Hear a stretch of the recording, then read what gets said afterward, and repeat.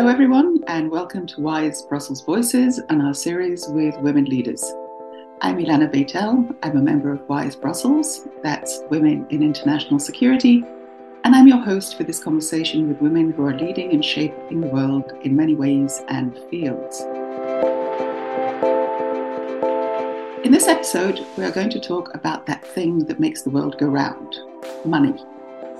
In this period of great change, with rivalry between the two largest economies in the world, the US and China, constantly increasing, with food and energy crises, with mounting debt crises in the developing economies, and possibly above all with the effects of the war in Ukraine, which includes much of the above and sanctions against Russia, we need to better understand how we have arrived at this complex economic and financial situation and where we go from here.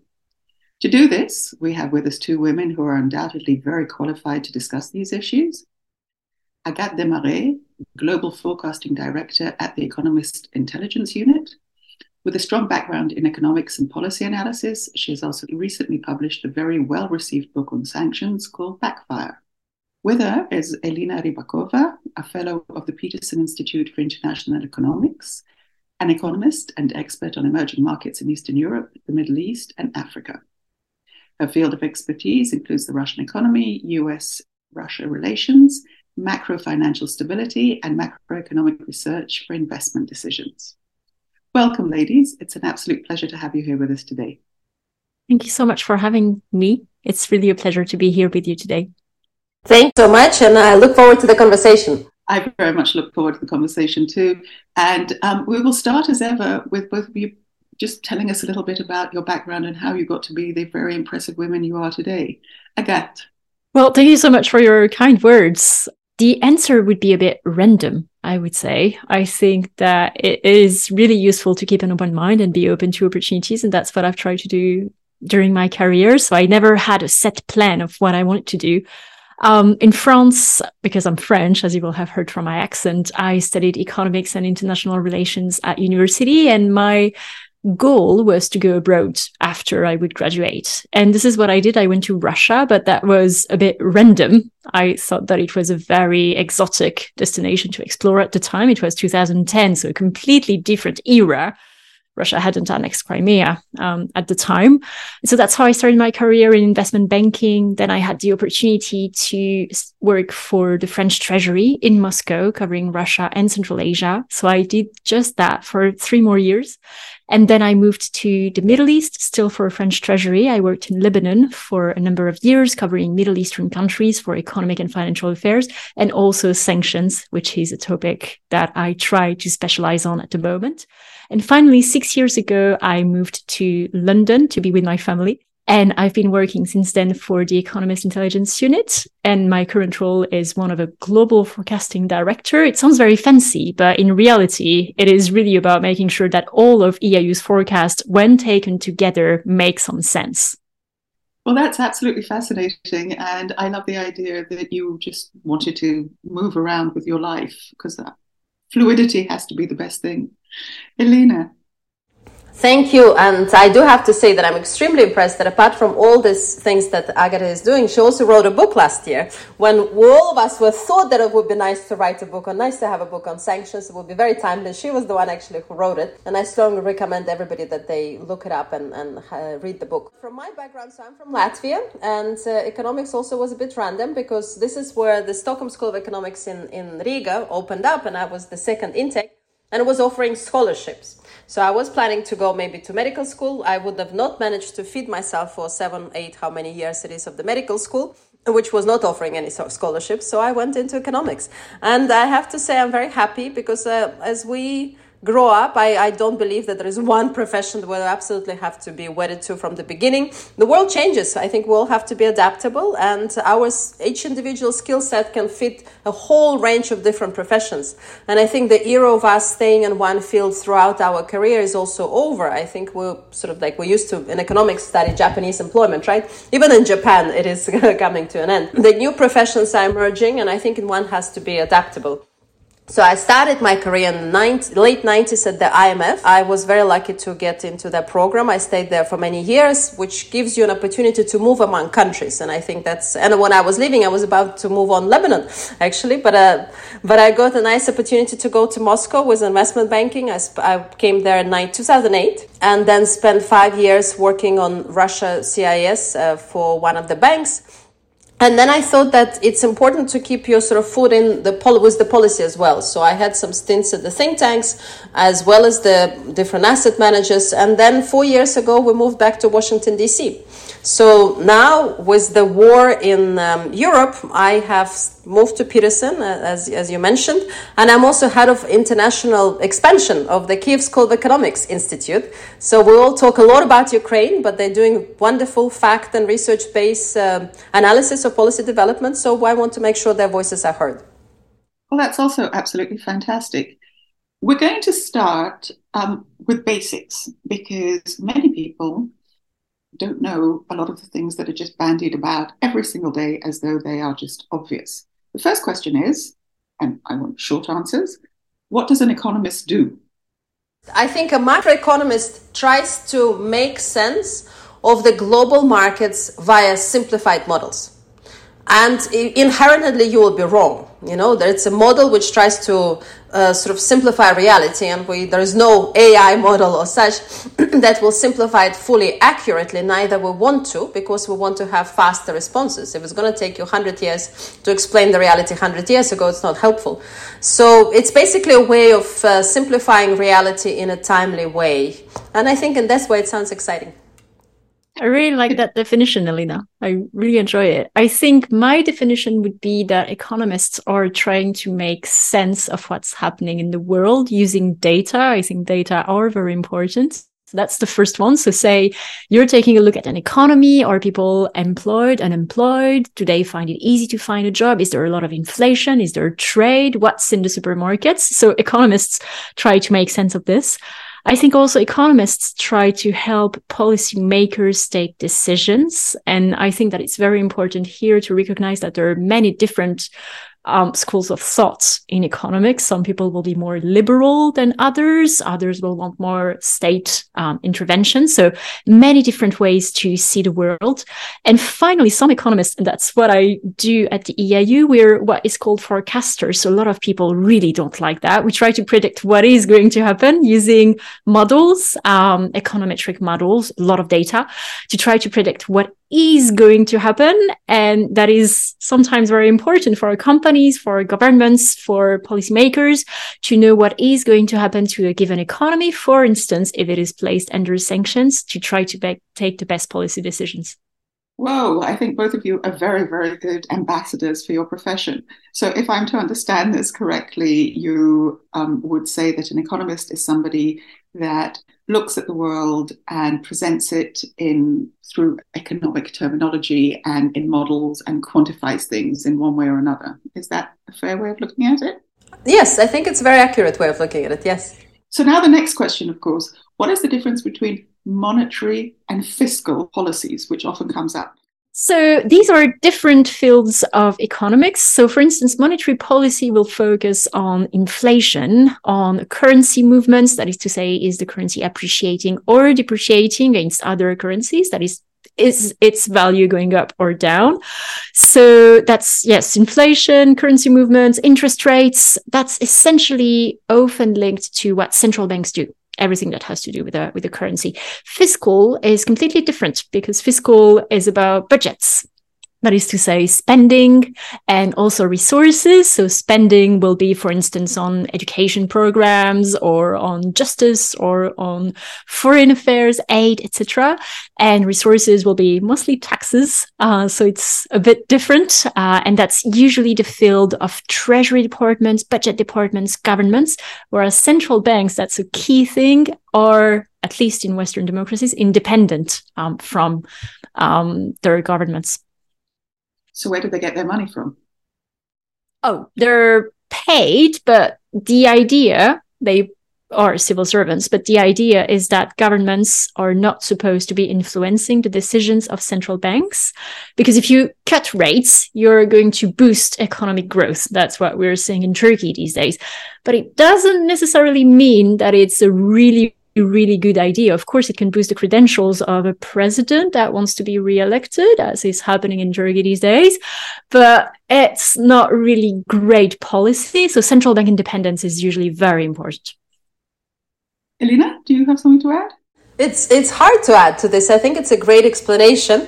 I would only say that it took us a while to come back to the separation or independence of central banks. It's probably took us 30 years or so to understand finally what is the best way of this so-called inflation targeting and maintain the independence of the central bank. And even with the forward guidance, there are some questions about it, whether we can talk more about these details. And then I would also mention the third aspect of economics, which often comes back, which is sort of in the middle with the structural setup of the economy. For example, if we're thinking about Ukraine right now, of course, monetary and fiscal is very important. But if we think about reconstruction, we need to think, do we want to be Poland 30 years ago? Or do we want to think where Europe will be 20 years from now? And maybe we should reconstruct or do structural reforms in Ukraine in a way that makes it fit into the puzzle of where Europe will be 20, 30 years from now. Excellent. Well, I don't disagree with anything that you said, nor would I, because I'm an historian and not an economist. But all of that, I think, is wonderful information, first of all, and also wonderful background for us to move on to, if you want, the core subject that we were about to discuss here today, we were discussing before amongst us, which is sanctions. So here we come to our third body of definition. What are sanctions and why are they levied? I'm happy to go first. I would say first what sanctions are not, because I think there is a lot of confusion and I tend to be quite picky about what sanctions are not. They are not trade embargoes. They are not tariffs. They are not export controls. So I think this is very important to say. And the listeners cannot see us, but I see Elina nodding. And I tend to be quite picky about this because sometimes in the media, we see sanctions, the word sanctions being applied to virtually everything. And this is not correct.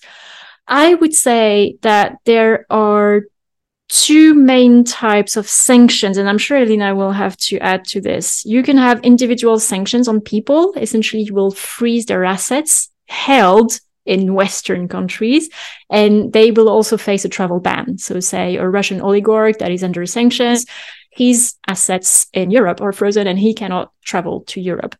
That's very basic. You can also target companies, in which case these companies cannot do business with Western firms. I will put Europe and the US in the same basket here under the Western firms category. And you can also have sanctions on entire economic sectors.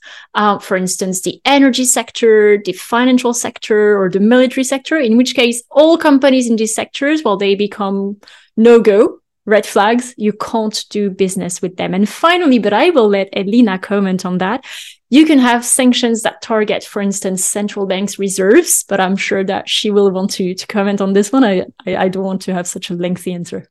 Thank you. I would put exactly what sanctions and other things, I would put them as part of economic statecraft.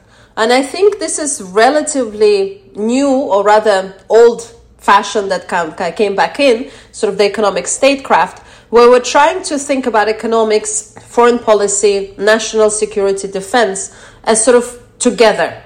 And we're trying to cross-meet, the objectives of these different policies or sort of disciplines. And why am I saying it's relatively new, or sort of there is a return of that kind of thinking, is because for the last 20, 30 years, especially since inception of Europe, we're used to thinking that we have rules-based economic sphere, where we're focused just on economics. And there are certain wonderful, sort of well-researched conclusions about the independence of central banks or benefits of free trade that we have established and we all could benefit from, and that's why we had rules-based WTO system and an appellate body in it. But why am I saying that we're seeing the return is that now we see much more mixed sort of between the foreign policy objectives or defense objectives or national security objectives, for example, in the case of Ukraine, and bringing in economics into that. And we can talk more. I see Agatha raising her hand. She would like to give a comment, and we absolutely have to spend more time on this topic. So I think sanctions, thinking that part of the economic statecraft and very multidisciplinary approach. Just to add to that, when we call them as tools of economic statecraft, it essentially means using economic tools to advance foreign policy, which is what Elina said. Which is a very, very good way to look at it. And it's really important to underline here that sanctions were not invented for Russia. If we go back, and I'm sure both of you can speak to this quite a lot, Latin America, there's been sanctions imposed since 1990, I believe, at the very least, but Cuba's been under sanctions, US sanctions for a very long time, Nicaragua, Venezuela. So it is a tool that is obviously used quite a lot. Can we just look at that point of it too for a second? Why did governments, especially Western governments, I would say, decide to use sanctions as a tool of statecraft? Well, I guess the thinking here goes, there are limitations to what the military or foreign policy can do on one hand. And on the other hand, there is a feeling that if a country wants to benefit from the global rule-based access to economic benefits of international relations and international integration, when that it should behave by certain rules.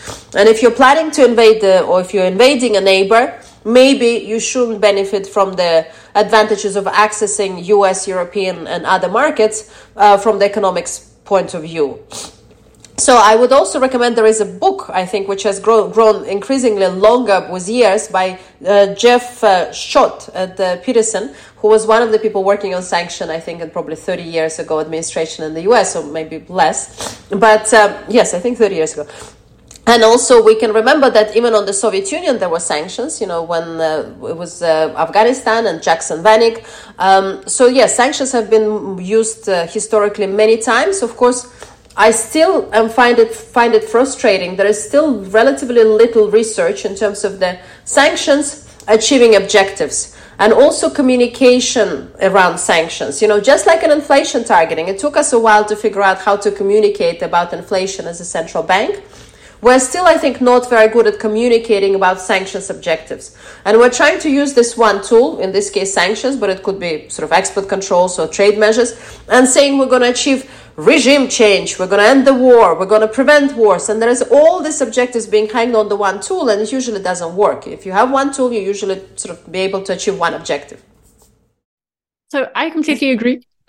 My take is that sanctions have become very popular because of three reasons. The first one is that they appear to be very cheap tools, essentially, for governments to implement and to actually try to do foreign policy. So I'm going to give an example. It costs very little to the US to impose sanctions on a country because sanctions are effectively implemented by the private sector. That is called compliance. And it is up to the private sector and banks to check that all the transactions that they process comply with sanctions. So very cheap.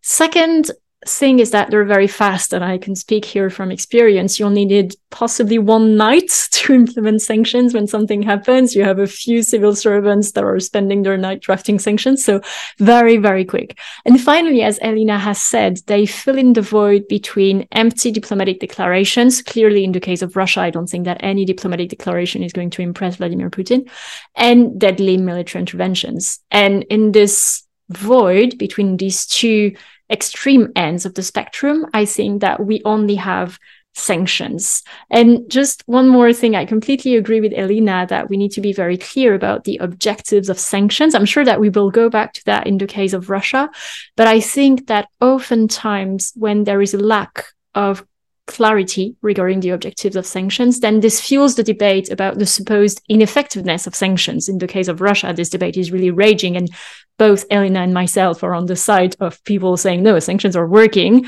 It's just that maybe we need to have a clear think about the objectives before taking a look at the effectiveness.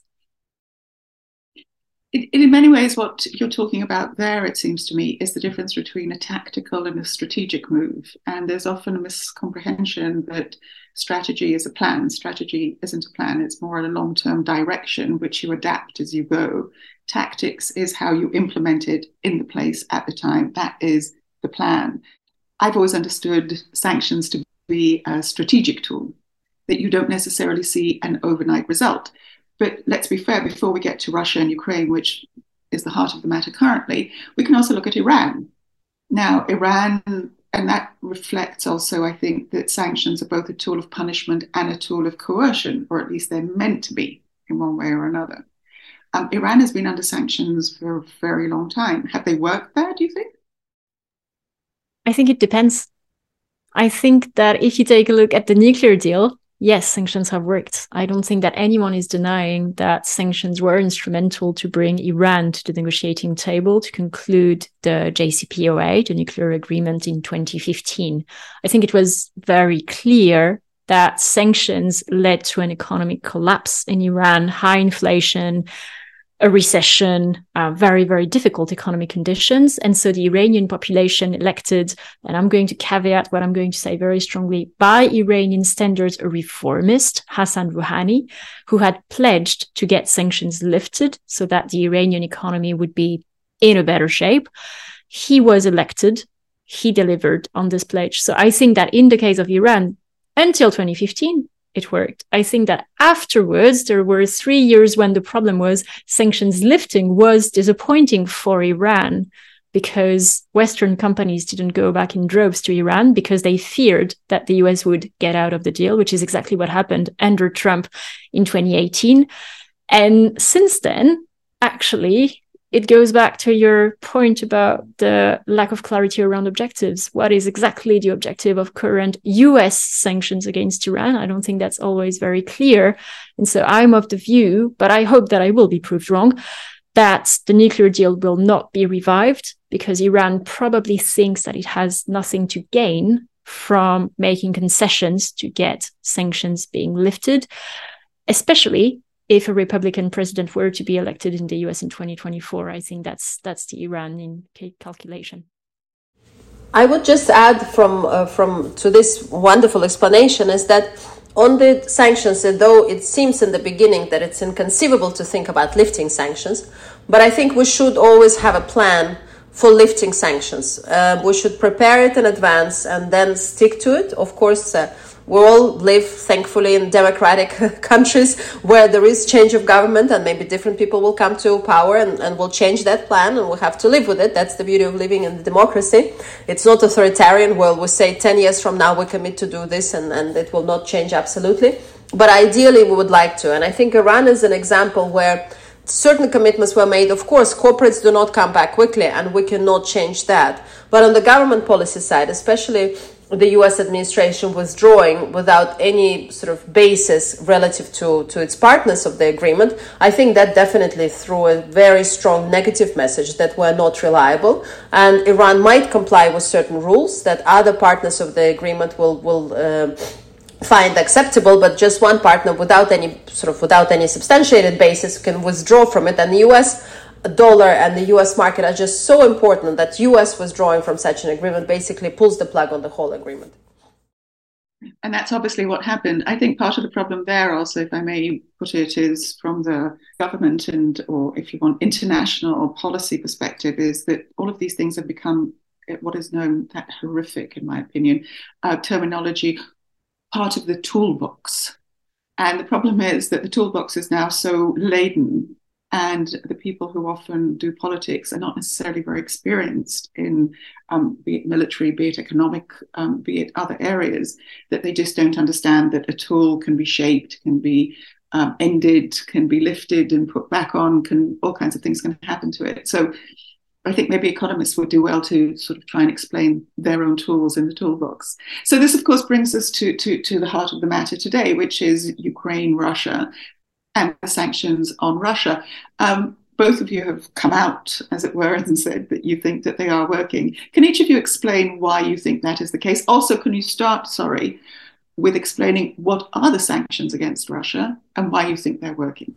I'll start by first explaining what were the tools of economic statecraft used against Russia last year.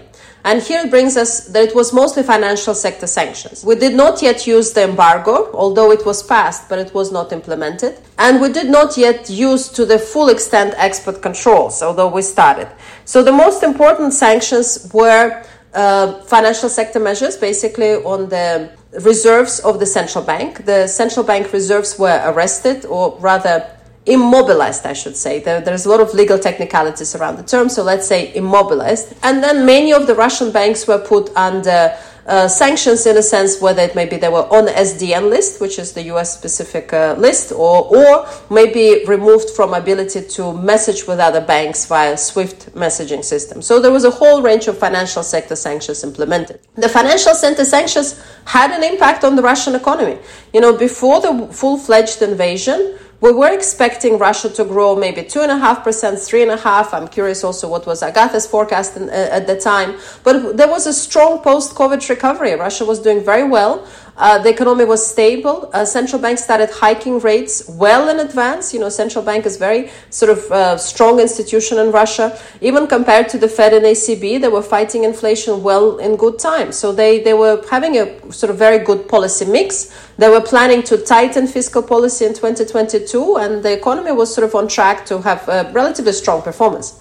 So what happened last year, according to Rosstat, the economy contracted by about 2%. So even without discussing the accuracy of Rosstat's data, we see a swing of almost 5 percentage points in terms of growth. So that is a direct impact. So that's what happened. The other measures like export controls and also embargo/G7 cap on oil exports, and we probably should explain to our listeners a little bit more what that means. But these measures are much harder to implement and much harder to you almost have to keep on running to stay in place.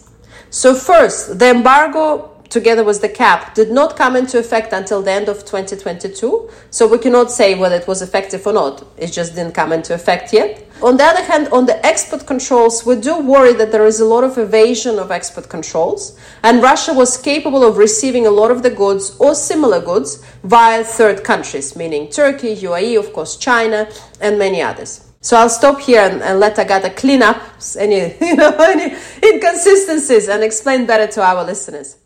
There is nothing to clean up. I think I've actually just checked while you were talking. Our forecast was for growth of 2.6% in Russia last year before the war started. And then, of course, we revised that forecast. I think actually to answer your question, Elena, it's easier from my perspective to talk about the objectives of sanctions, what they were not and what they are not and what they are. Sanctions against Russia are not about provoking an economic collapse. I think there were political declarations, certainly in France, but this is not possible. Russia is the 9th largest economy in the world, and it still has big financial reserves. So that's not realistic. It doesn't work like that. The second thing is that sanctions are not meant to completely change Putin's calculus regarding Ukraine. We know from 2014, actually, that this is not going to happen. And finally, this is not about regime change. If there is one thing that history shows us, it's that sanctions, when their goal is about regime change, it pretty much never, ever works. So it's not about that. It's about three things from my perspective. The first goal of sanctions is about sending a diplomatic message of resolve and unity to both Russia and Ukraine. And I think from that perspective, it worked very well. Elena mentioned the I say blocking for reserves, by the way, but I know all the technicalities are very, very tricky, but my go-to word is blocking of these reserves. I don't think Putin expected that. So I think the message was very strong. The second thing is about waiving on the ability of Russia to wage war against Ukraine. We've seen a recession in Russia last year, although I would very much like to comment on Russia's statistics and why GDP doesn't mean anything in Russia these days. We've seen a recession, and that will make it harder for Russia to finance the war because preserving social stability is very costly, financing the war is very costly, and actually the costs are going to increase as time passes. I think it's going to be very difficult in the long run, which goes back to your point about the fact that sanctions are a long-term tool. And finally, the third goal is one about the long term. It's about a slow asphyxiation of the Russian energy sector, denying the Russian energy sector the ability to access financing and technology to develop new oil and gas fields. So that's in a nutshell my view, and that's why when I assess sanctions against these goals, I think that they are working. Thank you, Agathe. I think both of you have explained extremely well the strategic, if we want to put it that way. One thing is missing, as you pointed out, Elena, everything to do with the caps which is very complicated. So since you're both so brilliant, which one or both of you can explain in simple terms to the layperson what is a cap on prices and why you can or cannot impose it? I will talk about the cap as in the desire to have a cake and eat it too. That's my simplest way of putting it. Let's see if we succeed. So the history of the cap, the brief and affectionate history of the cap is European Union announced an embargo on Russian oil and also provision of shipping and insurance services for Russian shipment of oil. In, I think it was June 2022. It was passed then with the implementation in the end of 2022, early 23. So that meant that from the period when it's implemented, end of the year, beginning of 23, European Union would not buy any more Russian oil with some exemptions, and also would not provide Russia with any shipping or insurance services. And Russia relies on European shipping and insurance services also for shipment to other countries. So India and China, they also get support from the European shippers and insurers. So that was the embargo. Then what happened is that some members of G7, and I think probably mostly the US, got really worried that if this were to happen, the oil price would increase massively. It would have implications for the multilateral unity for sanctions, as sometimes US Treasury puts, but also it potentially could undermine the effect, meaning that Russia would not sell to Europe, but would receive such a high price that it will be happy anyway. So that was the concern. Why am I saying having the cake and eat it too? Is because eventually US Treasury, after some sort of fuzzy communication over the summer, it's finally settled on the messaging that we would like to have Russian oil flow to the market. This is the objective of the cap. And at the same time reduce revenues to Russia. And I do have a feeling that at least for the US, the cap is much more important about letting Russian oil flow to the market. And the reduction of revenues to Russia is more like a secondary or small objective. It's still an important objective, but it's a secondary small objective. So already with this inherent tension in the objectives, of course, that makes the implementation so much harder. And we already published a paper using custom statistics, and we will publish a follow-up soon, which shows that a lot of shipments are going above the price cap. And there is a lot of uncertainty, and there is now a lot of fragmentation in the oil market, partially because of the embargo, but also the price cap, which reduces our visibility. But what we do see from the various data is that a lot of shipments, especially to China, especially from the Pacific port Kozmino, and now even OFAC and Treasury made a comment about it a few days ago, is that the shipments are going about the cap. So it seems like that the embargo had an effect, and the cap is sort of a less clear-cut tool. And I'll let Agata speak more because I'm still sort of making up my mind about these tools. It goes back to our definition of economic statecraft, using economic tools to advance foreign policy. And it's all about, as Elena has said, reducing revenues for Russia, because Russia uses revenues from energy exports, which make up around 60% of exports, to finance the war in Ukraine. So I think that the main idea is, how can we reduce the revenues of Russia? I think it's useful when we have a think about the price cap. I think it's useful to go back to 2014, because at the time, after the annexation of Crimea and Russia starting to back separatist rebels in the Donbas region of Ukraine, then at the time already the US wanted to impose measures on Russia's energy exports. And at the time, it was Europe that said, wait, we can't do that because we're really dependent on Russian energy. And I think this is very important to keep in mind, because even after the invasion of Ukraine in February 2022, it was unthinkable in the beginning of the war, that Europe would impose an embargo on Russian oil. But actually, Putin shot himself in the foot because he turned off the gas tap to Europe. And so he showed that he was willing to weaponize energy and gas to inflict maximum damage on European economies. And I think it changed the thinking of European policymakers, and it led to the adoption of inconceivable measures previously, European embargo on Russian oil, and also the oil price cap. So Elena has given a definition of it. Essentially, it's all about, if you use a European company, an insurer, shipping company, whatever, the price cannot be above $60 per barrel everywhere around the world. even if Russia is shipping this to an African country, if a European company or an American company is involved somehow, then the price cap applies.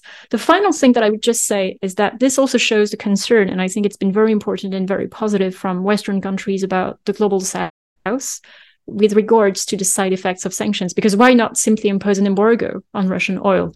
Well, because it would send oil prices spiking, and it would have a detrimental impact on developing economies, and it would fuel Russian propaganda that sanctions are fueling energy insecurity, food insecurity, whatever is happening, according to Russia, is because of sanctions, which is very funny because Russia also says sanctions aren't working. And I think that this concern is also one of the reasons why Western countries went for a price cap.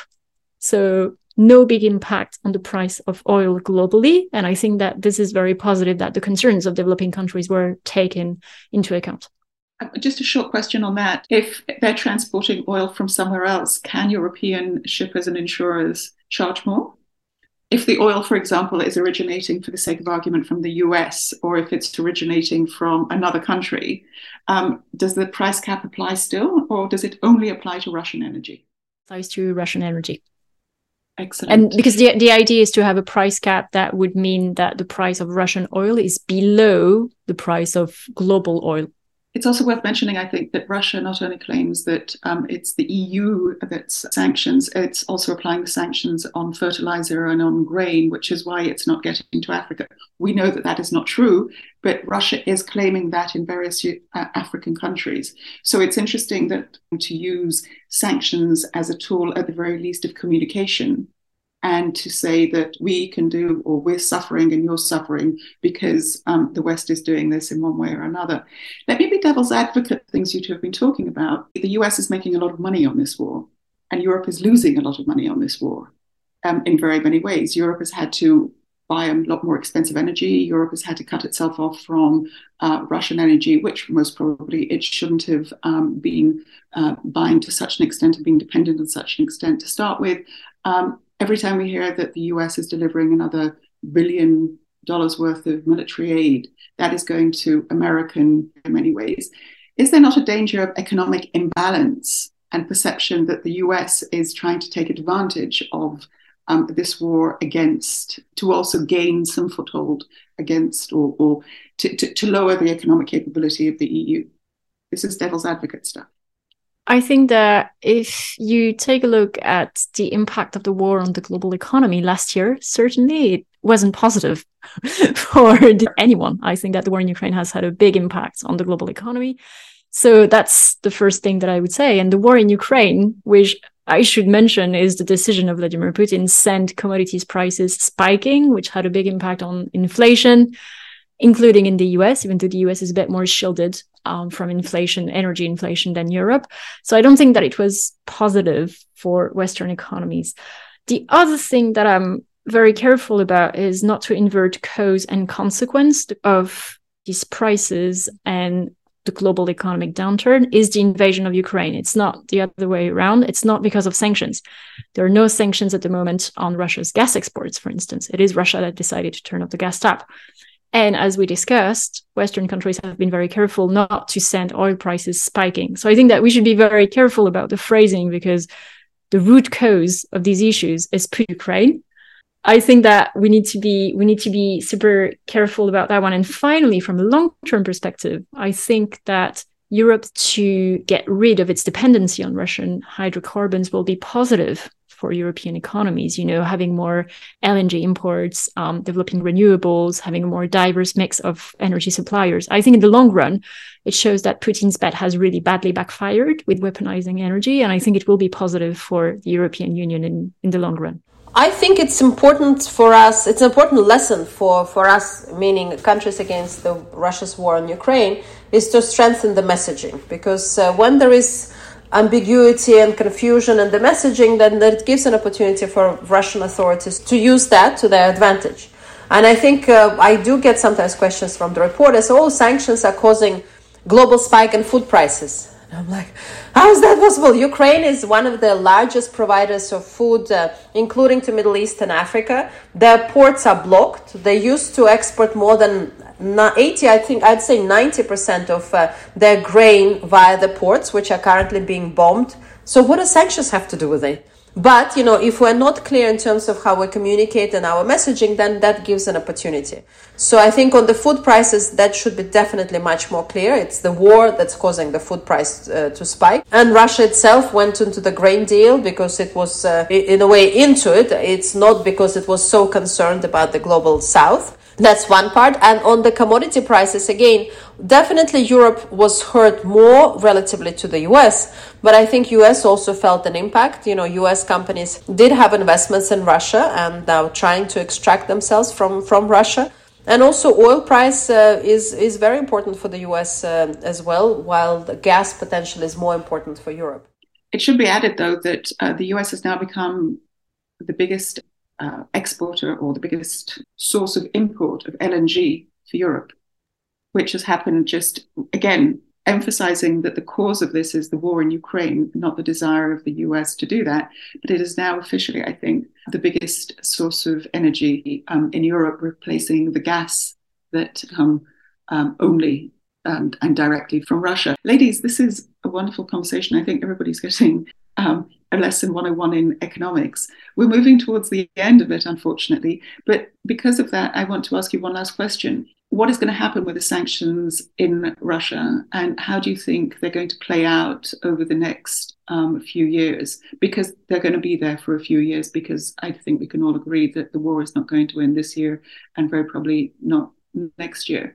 Elena? I think we should be ready for the protracted sort of trench war on sanctions. It's maybe less exciting than announcements of new packages. And there are further measures can be announced and implemented, including some other exports of Russian commodities, and maybe for further financial sector and foreign company engagement in Russia. All these further measures can be announced. But at this stage, it's critical to implement, enforce, and augment as needed the existing sanctions. And that is much less exciting. It means working with the customs officials all over the world, across Europe, trying to coordinate the US export control numbers of products with the harmonized trade system. How exciting does that sound? And explaining that maybe that should be included in the invoices that you submit to your banker when you need a payment. So it is this little nitty-gritty which maybe doesn't come across as glamorous when we're making announcements on the big screen, but are equally important for us to be successful. Because always when there is this money to be made, there are always unscrupulous actors, including from the so-called Western side, sort of the kleptocracy and enablers that will be happy to make money and facilitate Russia's avoidance of the oil price cap or sanctions. So I think we can take two different perspectives to answer your question. We can take the medium-term perspective, short-term, medium-term, and the long-term perspective. And I'll do something that you're not supposed to do. I'll start with long-term, which is usually not great. We're supposed to start with the other one. But long-term, I think that unfortunately, and I hope I'm wrong, I don't think that the war is going to end anytime soon. I agree with Elena. I think this is going to be a protracted conflict, no end in sight. So I think that sanctions are going to remain in place for a very, very long time. I actually don't see any sign of mending ties between Western countries and Russia. So I think that this will lead to a decoupling, actually an even deeper decoupling of global supply chains. You'll have Western supply chains on the one hand and China/Russia, because Russia is China's vassal, on the other end. The key question to me is, where will emerging countries be? Who will they side with? Russia is a key exporter of grains, of energy, of metals, of gold, of fertilizers, of cooking oils. I think that it will remain such a supplier. It will try to reorient exports. It's already doing so towards emerging countries. So we'll really see this decoupling, this fragmentation of the global trade landscape. So that's the long-term perspective. The short-term, medium-term perspective, I think there are two key priorities to my mind. The first one is about implementation, exactly as Elena has said. It's not very sexy, but it is really important. I think there are two things here. We'll probably want from a European perspective to have a more harmonized implementation of sanctions, because sanctions in the European Union are currently adopted at the European level, but implemented at the member state level, which means that member states can have different interpretations of sanctions law. It's law after all. Lawyers see a number of different things in the same text. So I think this will be very important to close loopholes and also to get third countries on board. I'm thinking of Turkey here, which has become a massive exporter of semiconductors to Russia, despite the fact that Turkey doesn't even have a single semiconductor factory. So there is a mystery here. There are also other countries, such as the United Arab Emirates or Serbia or Kazakhstan, China, of course, which seem to have boosted trade ties with Russia. So implementation. And finally, disinformation. We've touched upon this. I think that Russian disinformation about the supposed impact of sanctions is very, very strong, especially in sub-Saharan Africa. And I really see a challenge to Western democracies here, because this is really disinformation. It's about fueling resentment against Western democracies, and that advances Russian interests. And I think that this will be really important to tackle. But sometimes I fear that this problem isn't acknowledged enough in Western countries, but acknowledging it will be really a first step to tackling it. Absolutely. Everything that's going on right now. I was recently at a conference about sub-Saharan Africa, and disinformation on many, many issues appears to be one of the biggest issues that they're facing on the continent. I can't remember which country. One of the ministries found that there was a parallel website to their ministry, which had been established by unknown trolls or hackers that disseminated entirely different information than the official one. Ladies, thank you both very, very much. That was really a great conversation. That's a wrap on this episode of Wise Brussels Voices. Thank you so much to our guests, Agathe Desmarais and Elena Rybakova. We'd also like to thank our technical team at Free Range Productions. Keep listening to our conversations and support us with a subscription on your podcast platform.